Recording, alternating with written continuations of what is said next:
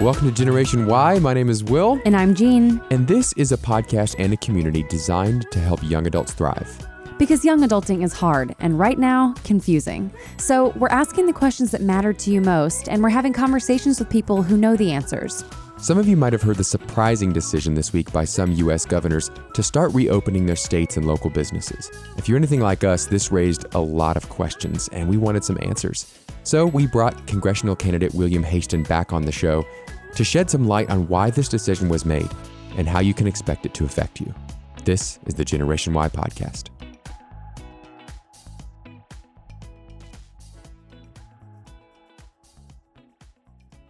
Today we're joined by a familiar voice, someone you've heard from before on our show, congressional candidate William Haston, to talk a little bit about some of these new government orders we've just heard about reopening businesses. William, welcome to the Generation Y podcast.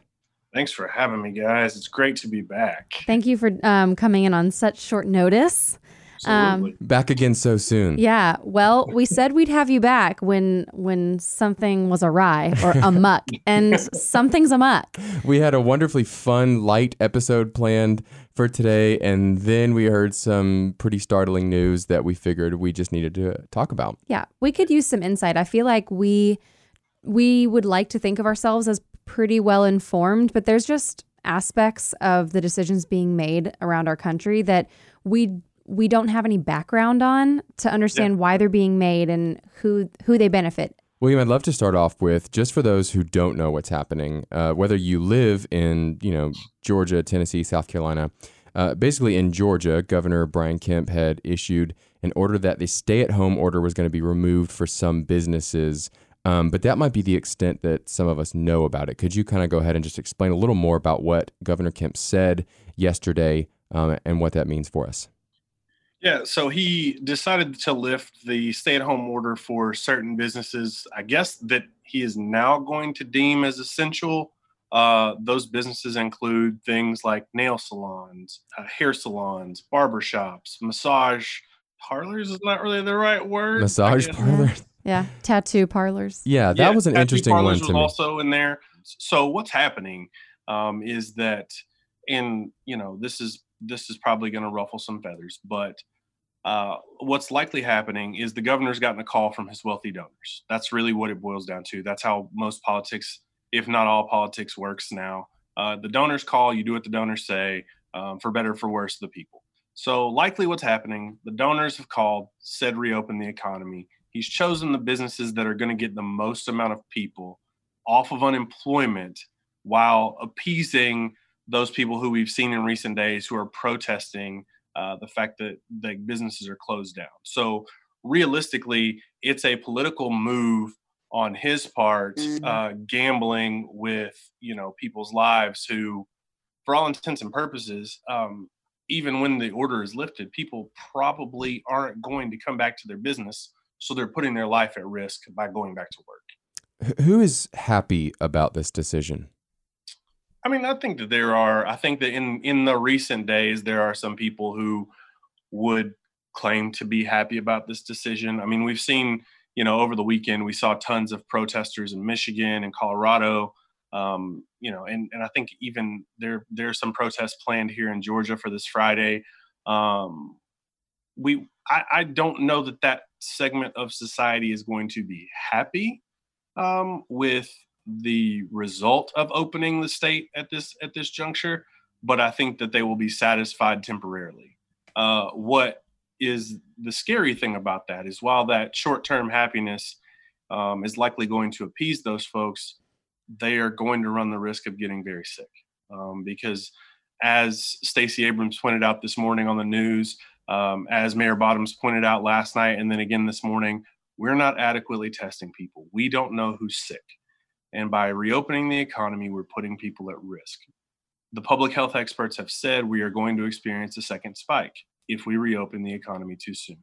And so it is likely that for those of us who are actively participating in flattening the curve by staying home and social distancing if we need to go into public, those people who are not are going to, again, force us to further quarantine and social distance. Mm-hmm. I noticed that when Keisha Lance Bottoms spoke out on this, she of course was, PC when she was talking about the governor, but she also said that his decisions seemed to be lacking in logic. He said, well, you all are experiencing better numbers. Like basically you have flattened the curve. You're in a better place than you were. And her response to that was, yes, we're in a better place because we sheltered in place. Yeah. Meaning as soon as we go back out, that flattening of the curve is over. Yeah, absolutely.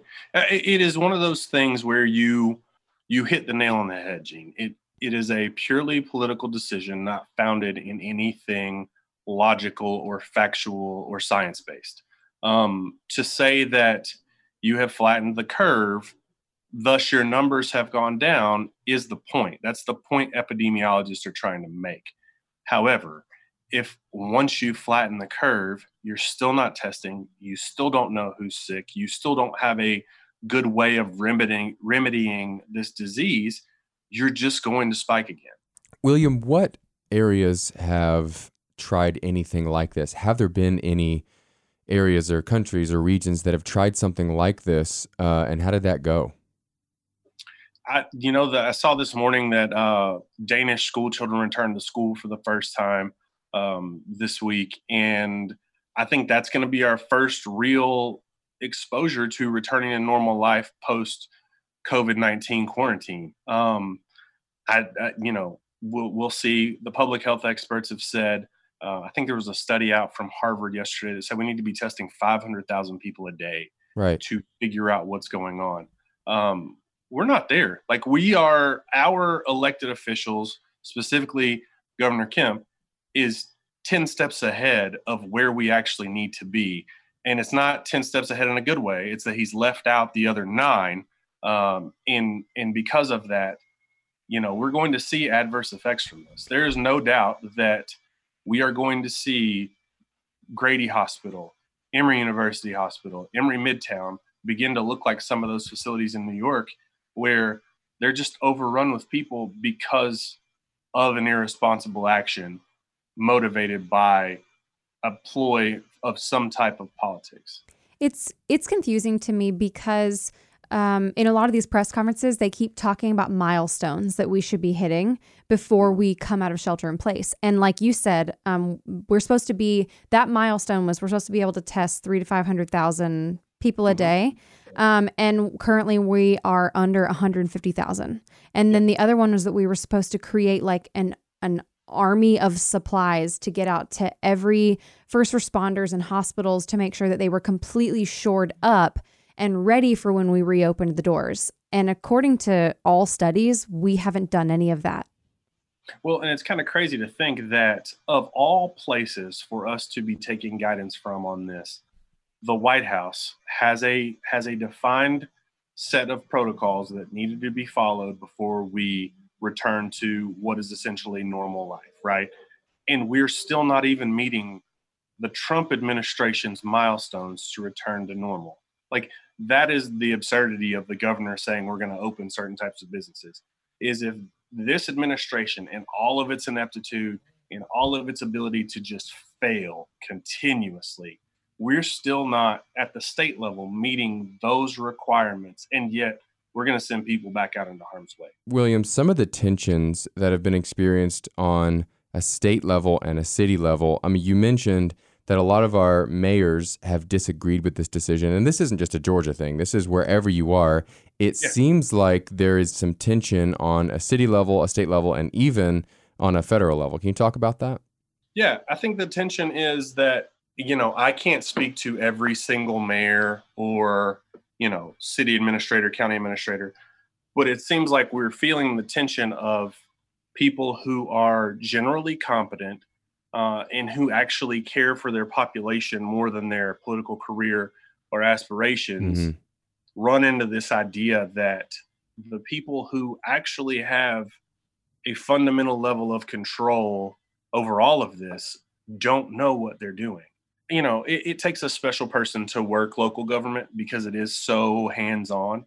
And those people are now kind of hamstrung by the irresponsible actions of the governor, who it's very obvious, is not thinking through what's happening, or conversely, at the very least, has surrounded himself with people who are giving him bad advice.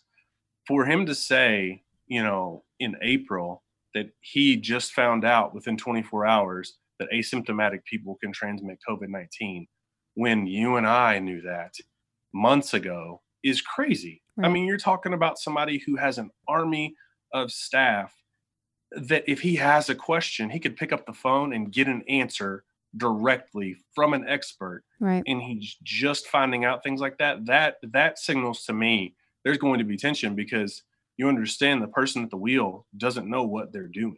So, William, why now? What is there any sort of scientific or medical evidence to prove that now is a time that we should be going back into public and opening our businesses? So one of the most telling things, especially if you watch the briefings, if you watch anybody from the Surgeon General's office or Dr. Fauci, they are the tell in this game that Donald Trump is playing, because he can say one thing. And Trevor Noah actually asked this question on the Daily Show last night.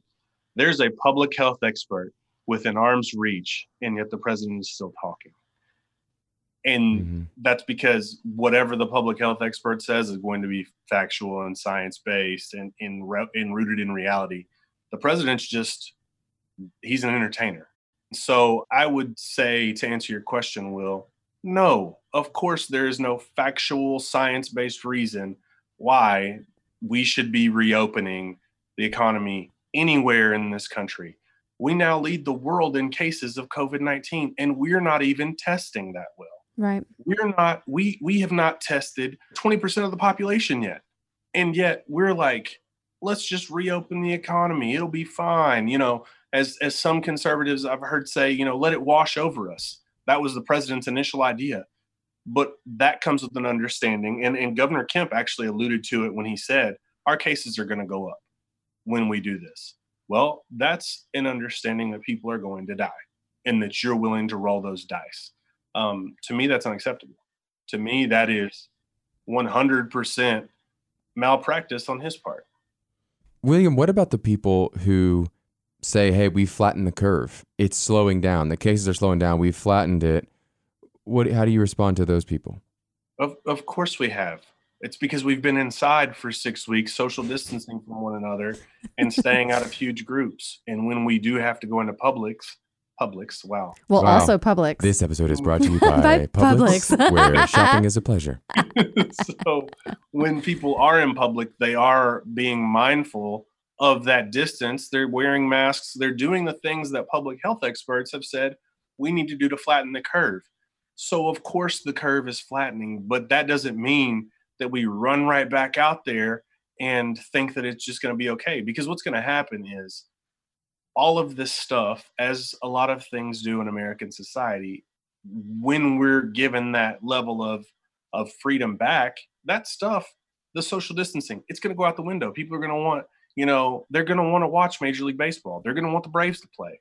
They're going to go fill a stadium.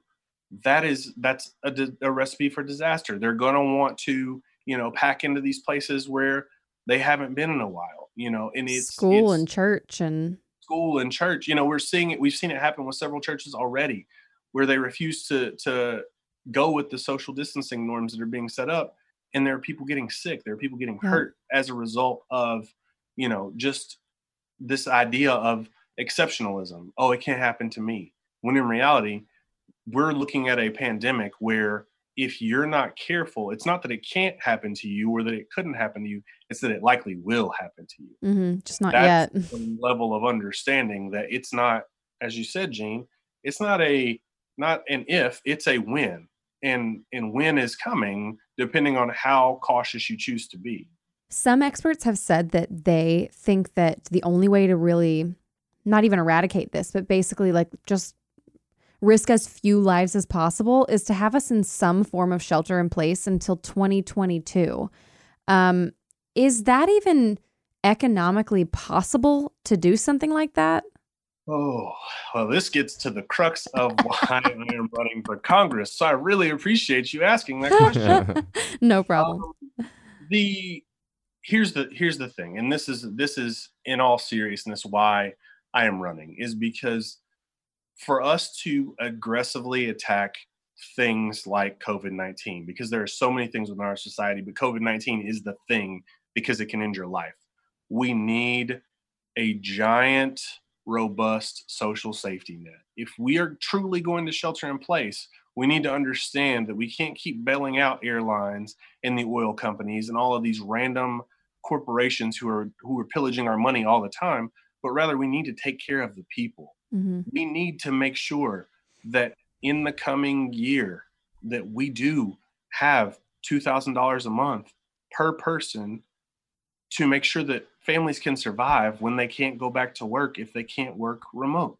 We need to make sure that we are providing healthcare as a human right so that when you get sick, you can go to the doctor. We need to make sure that our essential workers are fairly paid and robustly paid with hazard pay included Hmm. because they are out doing the most difficult work you can ask, and that's taking their lives into their own hands every day for the sake of making sure that the shelves are stocked and that the Right. supply chain stays open. There are so many things within our economy that could be facilitated by the federal government if our tax dollars were used appropriately. William, I want to follow up on something that you said. You talked about a social safety net, and we've heard several people, Andrew Yang included in those, advocate for an ongoing stimulus that isn't just a one-time $1,200 check, but it is an ongoing. The original proposal was $2,000 a month for everyone over the age of 16, and this action, this drastic action, some would say, seems like a way to work around having to do that. Obviously, the problem that we're trying to solve is on one side is our economy, the other side is human lives. It seems like. Mhm. Is this a substitute for having to care for our citizens by providing a social safety net or stimulus? So, couple things to your point, Will, is that um, the proposal for a UBI of $2,000 a month is the minimum, right? Like there's that one time $1,200 does nothing, especially when the Secretary of the Treasury came out and said this is supposed to sustain people for 10 weeks. $1,200, that is somebody that is wholly out of touch with what money can do in They America. obviously are Right. not paying rent in the city of Atlanta. No. Exactly. I mean, my gosh, they're not paying rent in Jonesboro, Tennessee. Like that's just, it's crazy to think that was the proposal and that was the thought behind that. Talking about putting these things in place now to address COVID-19. I mean, that's how we got Social Security and Medicare and Medicaid now. FDR came in on the heels of the Great Depression and said, like, hey, we're not going to have bread lines in America. We're going to make sure people are taken care of if they're elderly. We're going to make sure people are taken care of if they're below a certain economic level. I think now is the perfect time to really understand this is what the future looks like. We cannot continue to be so barbaric that we allow capitalism, as you said, Will, the economy on one side, human lives on the other. We can't allow, capitalism to continue to kill people because that's what's happening, right? Right. We have unfettered late stage capitalism that is absolutely 100% crushing people for the sake of making a buck. It's just confusing to me because you look at these statistics for all these other countries, so many, and they are doing monthly $1,500, or they're doing all the way up to like 90%, matching 90% of the income every single month that they had earned before for however long this thing takes. Like you said, we got one check, some of us, not all of us. Yeah. I got one, he didn't get one.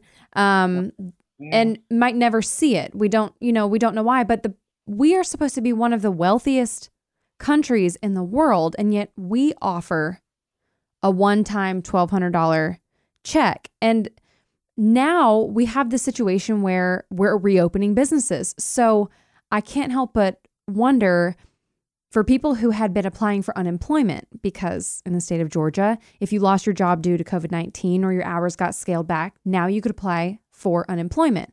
Well, what happens to everyone who had applied for unemployment, but now their businesses just opened back up? Does it become their fault if they don't go back to work and put themselves at risk, and so now they can no longer apply for aid?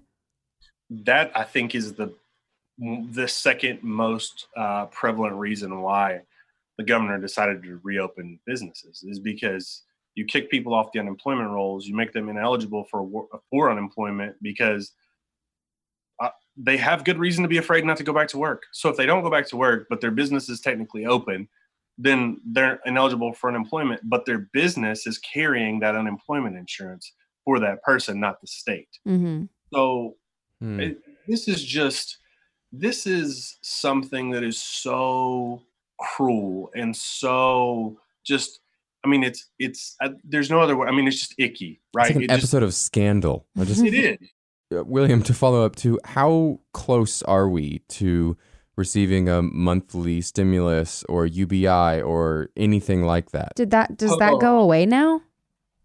No, I think that we will eventually get there. The sad thing is, I think it's going to have to wait till these elections, because what we're seeing now is all of this horse trading in Congress to try to figure out how to get rich people more tax cuts. That is the latest thing I saw today. Right before I came on with you guys, I was reading an article about how even House Dems are trying to figure out a way to give wealthy people tax cuts. It's not enough that 43,000 taxpayers, all of whom make over $1 million, are going to receive 80% of the current stimulus bill. You know, it's not enough that corporations are raking money in hand over fist out of the current stimulus bill. It's not enough that they created a $500 billion slush fund to fund giant corporations to speculate on their own stocks and trading in the stock market.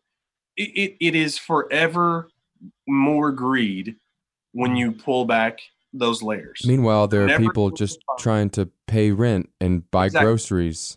It's something and like, stay safe. I think, you know, I saw some ridiculously high number, and I don't want to misquote it, of people that missed their rent at the first of the month. Oh, yeah. And now landlords are talking about evicting people. Well, you know, we're talking about all of this happening with the backdrop of these dark room deals that include people getting trillions of dollars of free money.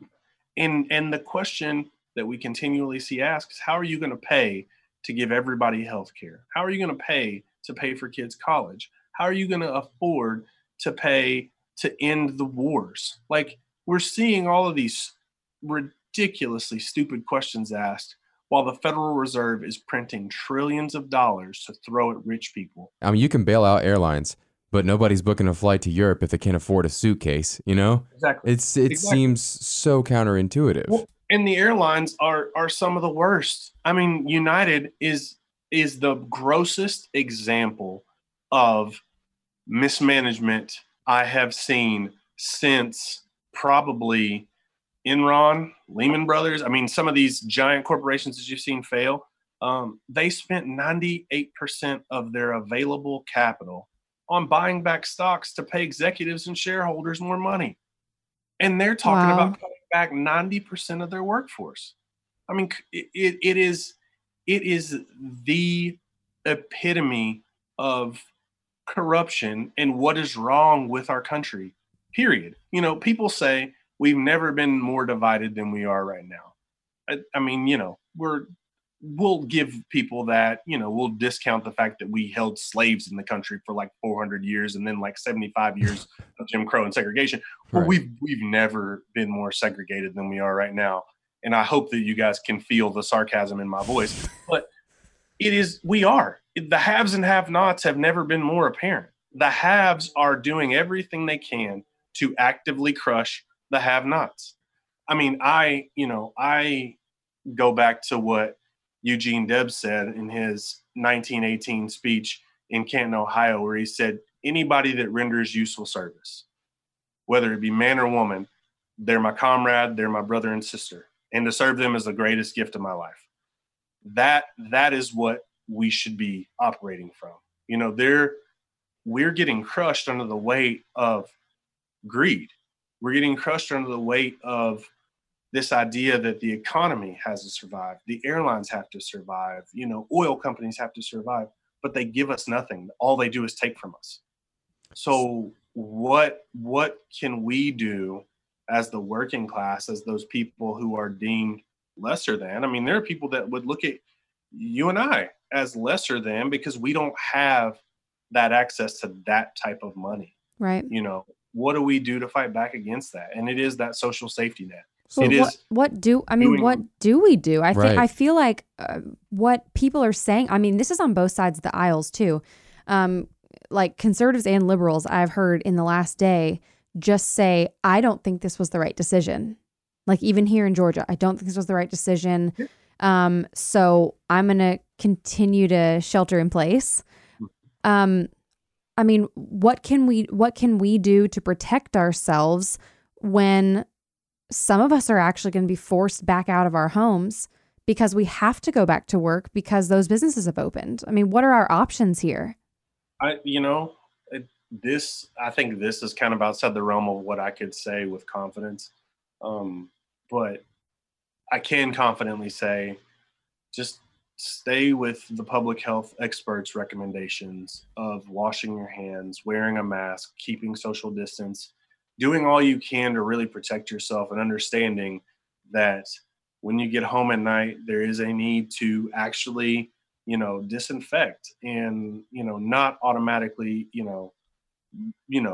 engage your spouse or your kids, and really just do everything you can within your power to protect yourself, because the people who control this game, they don't care. And so it's up to us to really protect ourselves by way of every means that we have readily available. Yeah, that we basically need to just continue to be vigilant regardless of the circumstances. Just look out for yourself because No one else is going to do yeah, it. I mean, we might be the only ones doing it, and look out for each other. And Yeah. Look out for one another. Don't let this lull you to sleep. Just because we return to this semblance of normalcy, don't let it lull you to sleep and think that, oh, I don't need to wear my mask today, or I wash my hands. Don't let this idea that we're returning to regular life, lull us into this place where we start to take for granted our own health again. Well, I would say the long story short is don't undo all the work that you've done over these past several weeks by doing something rash. And I would see it like this.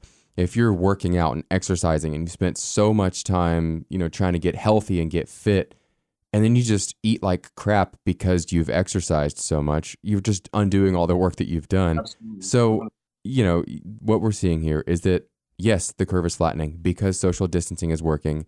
And what I imagine that we will see if people start going back out and assuming regular life is we're going to start to see a spike in cases again. yeah, like the other countries who've already tried it. And I guess we'll find out, but not this family. No, not mine either. We are staying inside as long as we possibly can. William, do you have any other thoughts that you would like to share with our listeners before you go? Kind of the thing, if you've not been catching my videos, please take a look. But the same thing I've been saying, please be careful. Just be careful. Yep. No, it's not worth losing your kid, your spouse, your elderly parents to go get a haircut. It's not worth it. Just please be safe. Wash your hands, keep your distance, and understand that this thing is going to be out there, and it's going to be out there for a while, and we need to do everything we can to continue to flatten the curve. And, probably shamelessly in this moment, vote for somebody that's going to fight to keep you inside, that's going to fight to make sure that you have all the tools necessary to beat this thing so that we can go back to or move forward into what is going to become the new normal. And where can our listeners find more on you and catch more of these videos? So all of the social media platforms, William 4, FORGA, and the number 4. And, for any of the other issues that you may care about, I probably covered them on my website at williamhaston.com. There's a lot, so please take a look. They're very good. Yeah, we watch your videos every night, and we will we'll put that information in our show notes so people can find you. William, I can't promise that you won't come back, and we'll definitely have you back in a few weeks. We'll be visiting our government correspondent, William Haston, again. Once again, guys, for all of our listeners, we would love it if you would subscribe to the show. Just make sure you don't miss any episodes. Share this with a friend who has questions right now. And then a super helpful thing for us is please leave us a review. What that does is that helps other people find this show. It helps other people find access to information and conversations that we hope are helpful and makes their life a little bit easier. And then once again, you can follow us on our Instagram and find out kind of all the things that we're doing there. That's Gen Y Podcast, GENWHY Podcast. And we'll post all sorts of stuff to make your life better, happier, and a little bit easier. It's an awesome podcast. I learned to manage expectations this week. Fantastic. Bet you didn't see this one coming, though. That's right. That's right. William, thanks so much for joining us. You're the best. All of you, we'll see you guys next week on the Generation Y Podcast.